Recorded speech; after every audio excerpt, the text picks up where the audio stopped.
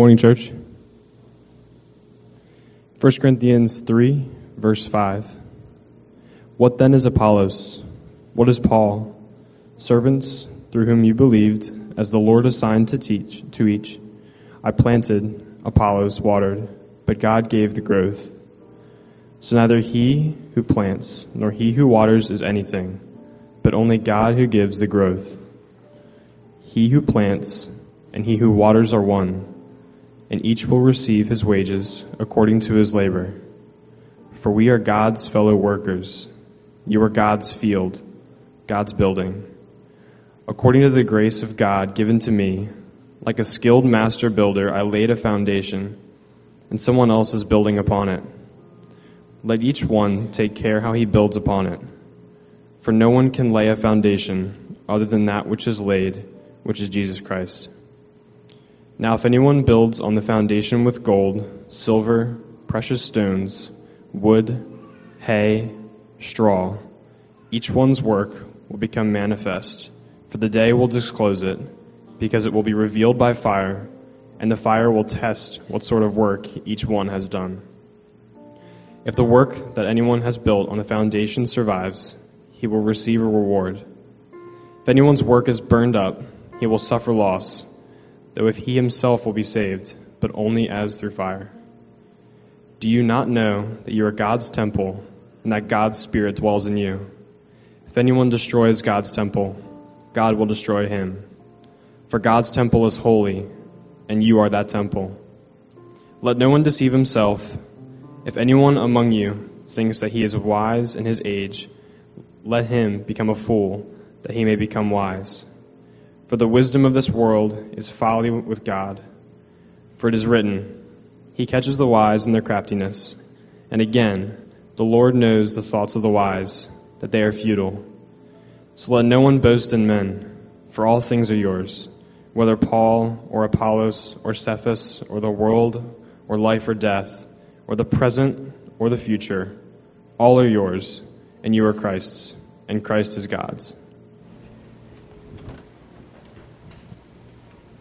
Thank you so much for reading, Jacob. If this is your first time at Ogletown, or maybe one of your first times here, I am so glad that you were here, particularly today, because I think this will give you a look into some really important aspects of what our spiritual DNA is as a church. Hopefully every single Sunday that's on display for you to be able to process and understand, but I think this particular text, it may be understandable to you in another way, maybe in a stronger way, because what is in these verses really drives us as a church. It really forms what we think and how we think about what should be a priority to our church. I want to set the stage. We've been talking over the last few weeks about a letter that Paul wrote to a church in Corinth. Paul, who is one of the first followers of Jesus, wrote to a church in ancient Greece about 2,000 years ago. If Paul's the human author, then the divine author is God. So as we read the words as Jacob read them a moment ago, we're actually hearing God speak to us. So I always like when God's speaking, we listen in and listen up. We pay attention to what he says. I do believe the Spirit would have something to reveal to us this morning about who God is and what that should mean for our lives. As Paul writes to the church of God, which is at Corinth, that church is not perfect because there is no perfect church. He's writing to address some things. There's a tendency of the part of the believers there in Corinth, and this is what we've been talking about the last several weeks. There's this tendency at the church of Corinth to be more identified with a particular leader. Like you read the name Apollos or Paul. So there was a tendency to be more identified with the leader than the body which is under the authority of King Jesus. It was more likely for them to identify with a faction rather than in the message of the cross, which should bring everybody together. They were more interested in like their own subgroup and kind of the person that was a symbol of their subgroup than they were the fact that the Holy Spirit was revealing truth to them. So Paul's been teaching and correcting, trying to set things straight. And this week it could kind of, the teaching and correcting could fall under this umbrella. And that is, we belong to God. Church, we belong to God. It's wise to recognize at this point he's not just talking to individuals, addressing so-and-so, addressing this person, but he's actually addressing all of us together. He's addressing the church collectively. And he asked this community, this church family, and I think by extension he asked us some questions in verse 5. So I hope you keep the Bible open. Jacob read it a moment ago, but we're going to walk through this passage. In verse 5, he asked, what do you suppose Apollos really is? In other words, what's his function? What do you think it is? What do you think Paul's role is? And then he quickly answers that question. He says, we are servants. That's our role. If you want to know what Apollos is doing, he's a servant. If you want to know what Paul's role, what my role is, he says, I'm a servant. And a particular kind of servant. He says, I was a servant by which you came to believe in the Lord. So you became a Christian through work that I'm doing. But ultimately, I'm a servant. What kind of a servant are you? And he says, I'm this kind of servant. I'm a servant that plants. And I'm a servant that waters. So he says, I planted, Apollos watered. So we're going to live in the world of analogies and comparisons and metaphors. We're going to take something that we know a lot about that's really cross-cultural and apply it spiritually. And the first of those kind of analogies and comparisons is the one of farming and working in a field. And in our role as servants, we have different complementary chores. So you're assigned this, you're assigned this, you're assigned this. We're all assigned different chores. And in the end, we're servants. We do what we're supposed to do. We do what we're told to do. Some of these chores aren't very glamorous. We aren't better than others because we've been called to certain roles. There aren't super special servants. As a matter of fact, look at verse 7. He says, so neither he who plants nor he who waters is anything special, is anything that's a cut above the rest. That's not the way it works. He who plants and he who waters are one, equally important for God's work. Under the authority of God, we're fellow workers. We work together belonging to God. We're God's fellow workers. He uses various roles to accomplish his work. And in the end, while we are servants, God causes things to grow. God causes things to grow. I planted, Apollos watered, but God gives the growth. That's because only God could do this. And this is not just here, but this is throughout Scripture. We're told that God takes his word, and as we meditate on his word, Psalm 1 says we become like a tree planted by the waters, and we are productive, spiritually productive. We bring out fruit in its season. God causes that growth through his word in us. It's like Isaiah 55 says, my word doesn't go out and come back empty. It accomplishes the purpose that I have. God makes things grow through his word. Even in 1 Thessalonians, another letter written to another church in ancient Greece, chapter 1, chapter 2 are all about God's causing growth in that church. So any growth we see in a church is because God is causing things to grow. So we step back and ask a few questions. When we look at this text, what belongs to God? What belongs to God here? And one way we could say it is a field or a farm. That's what verse 9 says. We are God's field. The church isn't like any other organization. It's not a club. It's not a clique. It's not a nonprofit trying to do some good things. We are a field where God goes to work. God grows things spiritually. So what is our role in this field? Our role is to be servants, or we are the farm hands. We're the laborers that go to work in God's field. That's what the scripture is teaching. And what's the ultimate goal? The ultimate goal is the growth of the field. So God wants to produce things spiritually. God wants to give life where there is no life. God wants to grow things. God does this, and that's the ultimate goal. But we have a role in that. But the field belongs to God. Do you see how this works together? Let's bring this into our life together as a church. If I really understand those truths, then it's going to be very humbling. It should be. It should be humbling to recognize that I'm not the one causing things to grow. Neither are you. This should cause us from overreaching or overestimating our role, our capacity to do things. It means I'm not going to lift up others and And you shouldn't lift up one person above another because it is ultimately God doing the work. We are just servants in his field. Don't be puffed up. Don't be proud. I think this is what it's telling us. But it's also telling us something else. At the same time, it's very humbling, and I recognize, okay, who am I? What am I? I'm a servant doing the role that God assigned me. But it's also very motivating and encouraging and inspiring to know God has decided in his plan to use people like us to do work, good work in his field. He's chosen you to do that. He's given you an assignment in that field. How encouraging. It's nothing like playing a role, playing a part, giving your life to something bigger. When I think about all those who volunteer on a Sunday, and it's probably in the hundreds, or volunteers sometime throughout the week, it's probably in the hundreds. You are volunteering, investing, you are working in God's field. You plant, you water, and God takes all the moments that are behind the scenes that nobody else even recognizes. You don't get your name called, but God sees them. And God causes things to grow here. I think of all the giving that's done to our church to advance our mission. All the faithful, steady giving, all the generous, sacrificial giving for our church. When I think about it, I recognize that as a person that's deciding with a portion of their income, I'm going to plant and I'm going to water. You believe that God is doing something. God is changing lives.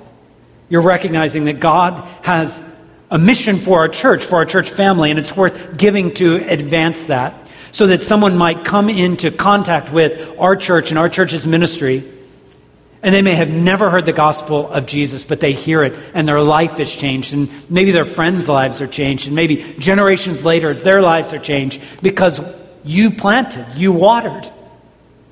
Or maybe you recognize God is doing something here even when marriages go off the rails and there's someone around here that can invest time. You recognize like God's doing something here that could change that marriage from destruction and darkness to light and hope.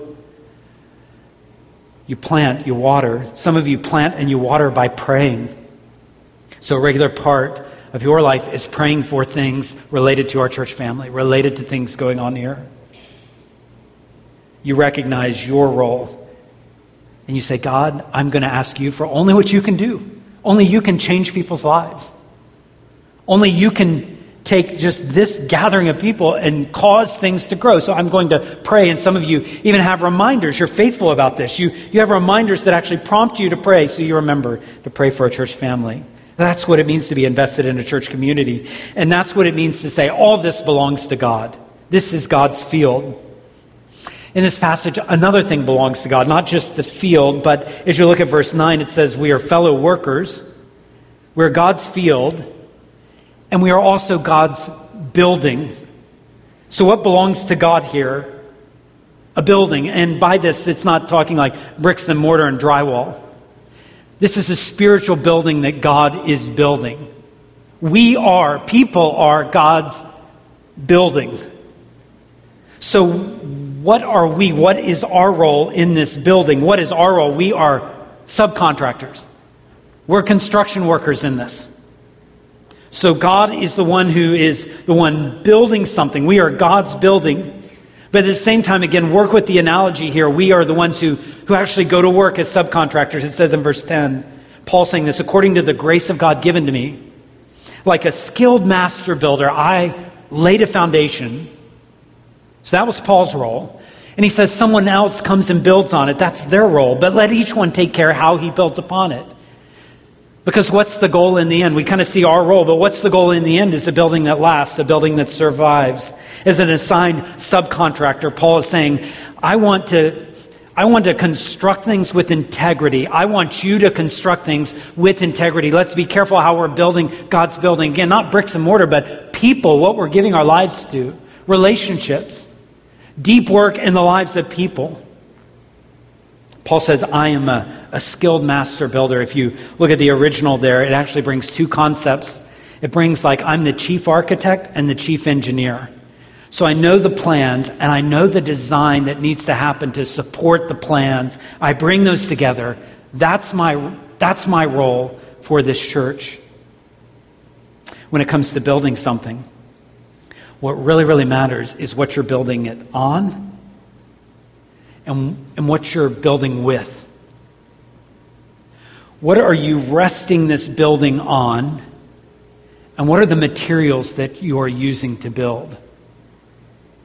Paul kind of expands on that analogy. He says what it is built on, this building, this people, this church. He says in verse 11, no one can lay a foundation other than that which is laid, which is Jesus Christ. That's the foundation. Kind of unpacking from chapter 2 is it's not just Jesus Christ, but it's Jesus Christ and Him crucified. So if we kind of widen that out, it's the Messiah, Jesus, who came 2,000 years ago, and what He did for us on the cross. That's the foundation that Paul is putting everything on. Think about that. The foundation is this. In the plan of God, this world was designed to be perfect under God's rule. But this world is so messed up because we have messed it up. We've rebelled. We've decided we don't want God's authority. This world now is marked by sin. It needs to be restored. It needs to be remade. And God, in His love and His mercy, sent His one and only Son, Jesus, as the Messiah, the hope to save the world. He came and lived a perfect, sinless life. He always did the will of God. He always did the will of God the Father. He loved the Lord his God with all of his heart, soul, mind, and strength. He loved his neighbor as himself. He always did it perfectly. And yet he was executed. He was sentenced to death and executed by the local authorities, who frankly thought they were doing the world a favor by getting rid of one troublemaker.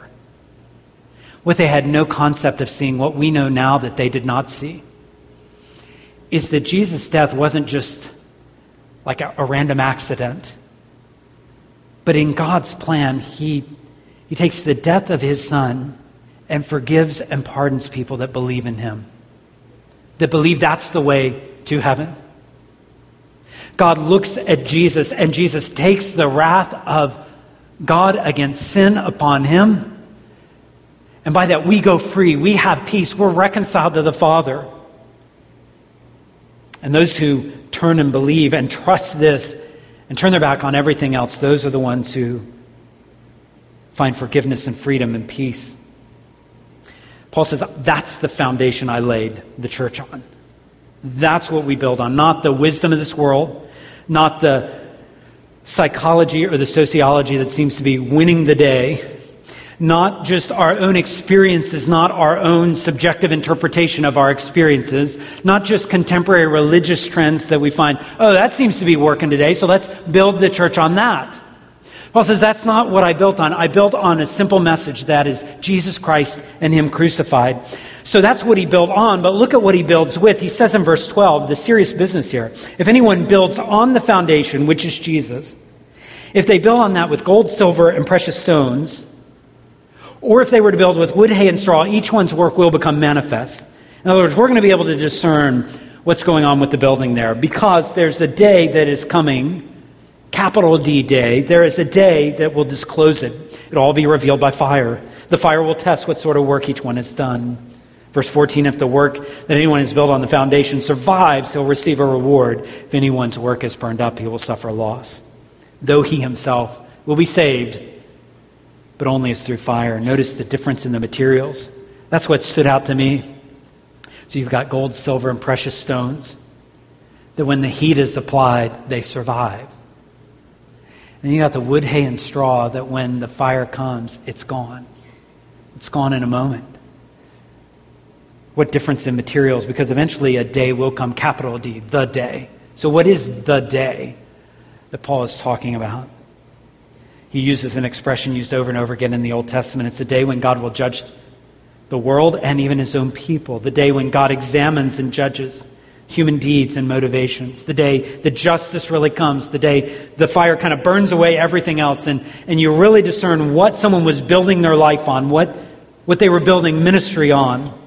What's not being talked about here is like fire is related to eternal salvation. If that's at risk, that's not what's being talked about. As a matter of fact, he makes sure we understand, no, you will be rescued. So we're not talking about the fate of your soul, but we are talking about the quality of your work. If you're in Christ, you will be rescued. But what will you have given your life to?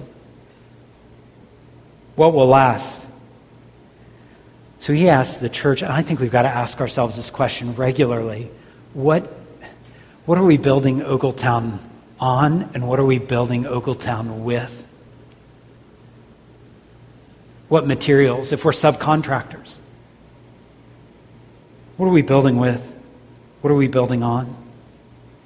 So if you're a leader, if you're a teacher, if you're a pastor, if you're a shepherd, if you have influence in our congregation, but really I think, man, our whole church, we need to realize this.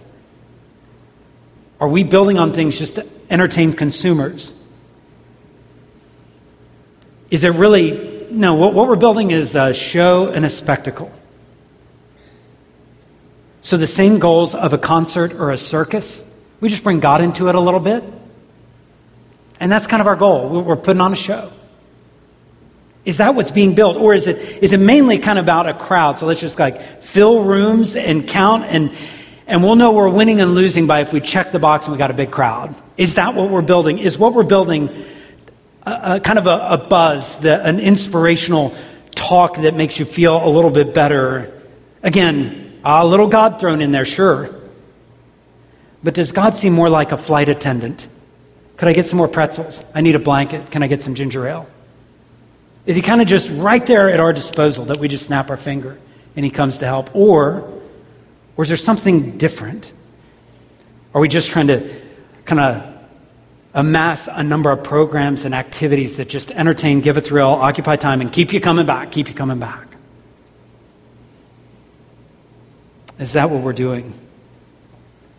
I think of the difference even. I was watching a video not too long ago, and it was a video of a stadium or an arena in which there were 3 or 4 different events happening within about a 48-hour period in that same arena, big events. And it was a time-lapse video. So you could watch as they got ready for a concert, then they tore everything from the concert down. And then they got ready for monster truck or something and put all that in. And then all that came out, all the dirt came out. And then it was a hockey game. And then it was a basketball. It was all kinds of very different things. And you noticed how some stuff was very, very temporary that could just be moved in a moment. But then the stadium stood there. That is what was standing. And they're okay, what we're giving our ministry and what we are giving our energy toward, is it something that just could be packed up in a moment? Or is it something solid and sturdy?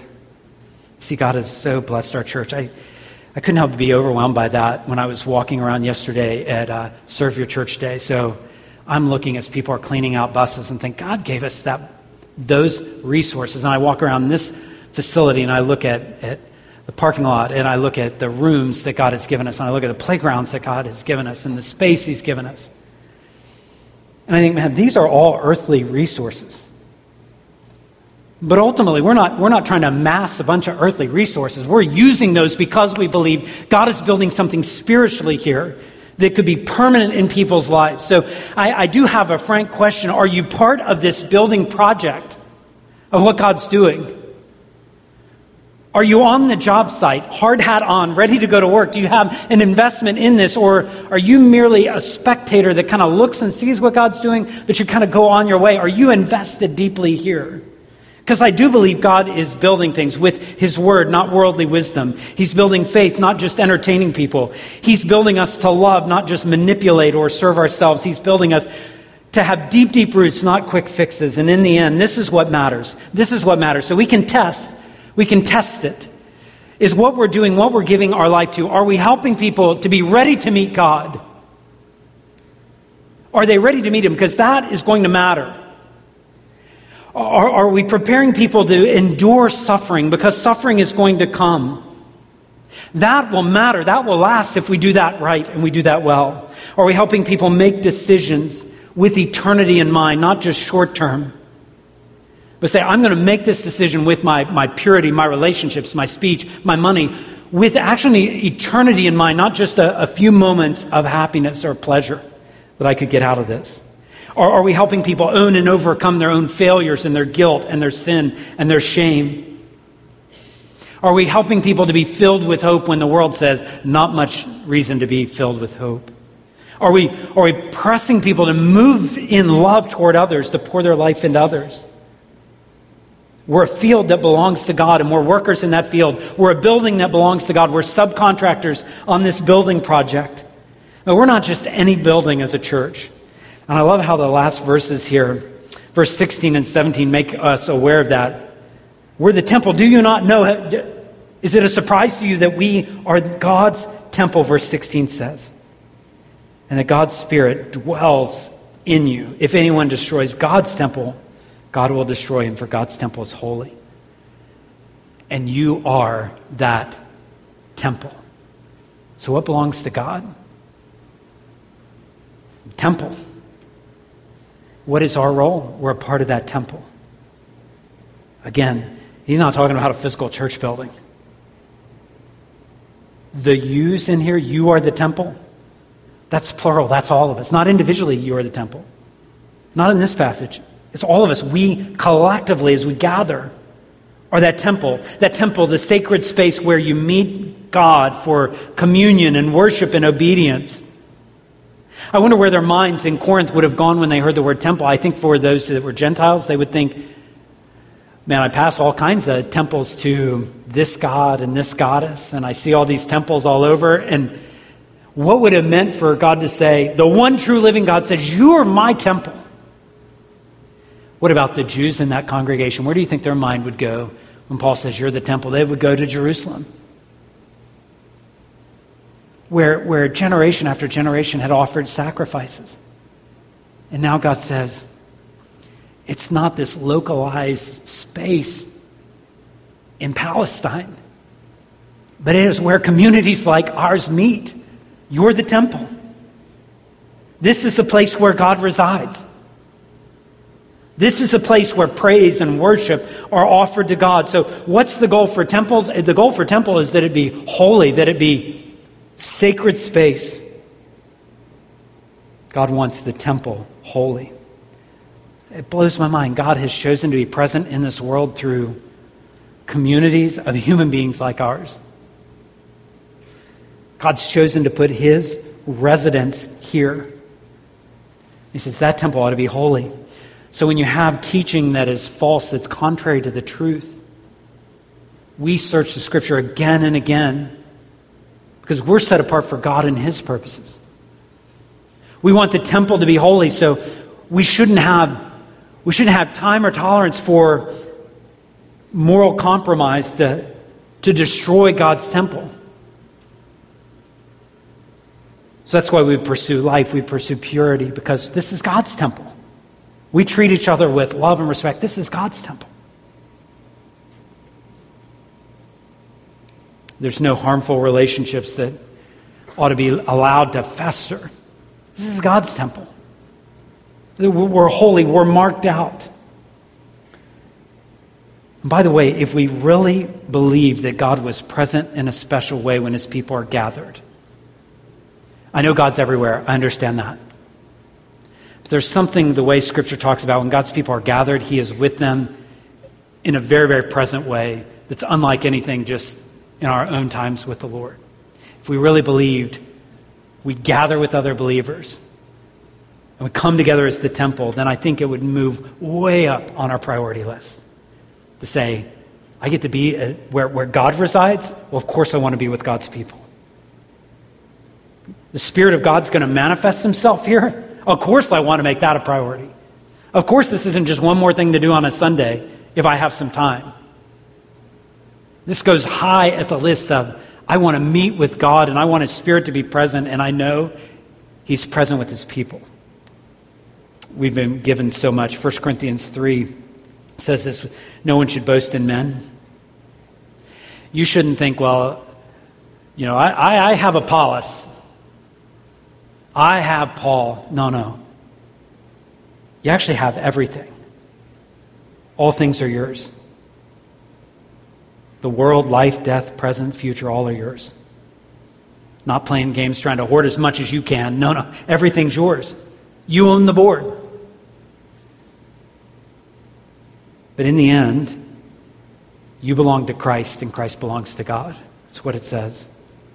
In the end, we belong to our Messiah, Jesus.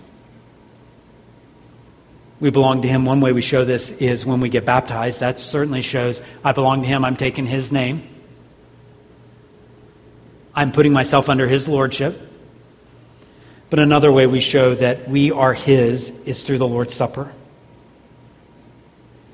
When we take this supper, and I recognize not everybody is a believer, not everybody's a Christian, but for those who are Christians, I certainly invite you to take this. As you take this, you are saying something profound. You're saying, I am his. That means if there is known sin here, we need to confess it and forsake it, because his temple is holy and we are his. When we take the bread, we say, this is a body broken for me, and because of the work of Jesus, I belong to him. And when we say the blood, we say this. When we take the cup, we say, this is blood shed for me.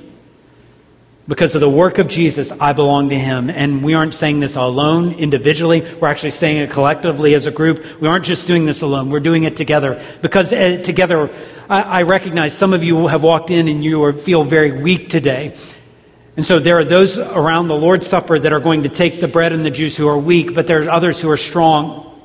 There's some that are very, very happy with where life is. And there's some that are deeply grieving today of where life is. And we come to the table together. We say we belong to God. There are those that are young and there are those that are old. There are new believers and then there are people that have walked with the Lord a long time. There are people that life right now is a real struggle. And there are others that life is thriving. And what we'll do is we'll come to the same place and we'll come to the same table and we'll take the same bread and the same cup and say, we belong to the Lord, all of us. Can I ask the Lord's Prayer even as we prepare? The band's going to lead us in a song in just a moment, and that'll give you some time to reflect on the deep love of the Lord, to confess sin as needed. But I want to pray that God would use this time to prepare our hearts, that we would know maybe even more deeply the love of the Lord and feel more strongly that we belong to him. Let me pray. Oh Lord, thank you for your kindness in opening our eyes to see the truth about who Jesus is, and we believe you're present with us. We believe you are here to show grace and mercy. We believe if we confess our sins, you are faithful and just to forgive them. We believe that you care for us and we can cast our care on you. We believe that you will keep us till the very end. We believe that no one can pluck us out of your hand. We believe that your love was tangibly demonstrated on the cross. And nothing can separate us from that. So may you use this time to help us reflect that we are not our own. We have been bought with a price. We belong to you. Do good work even in this time. Amen.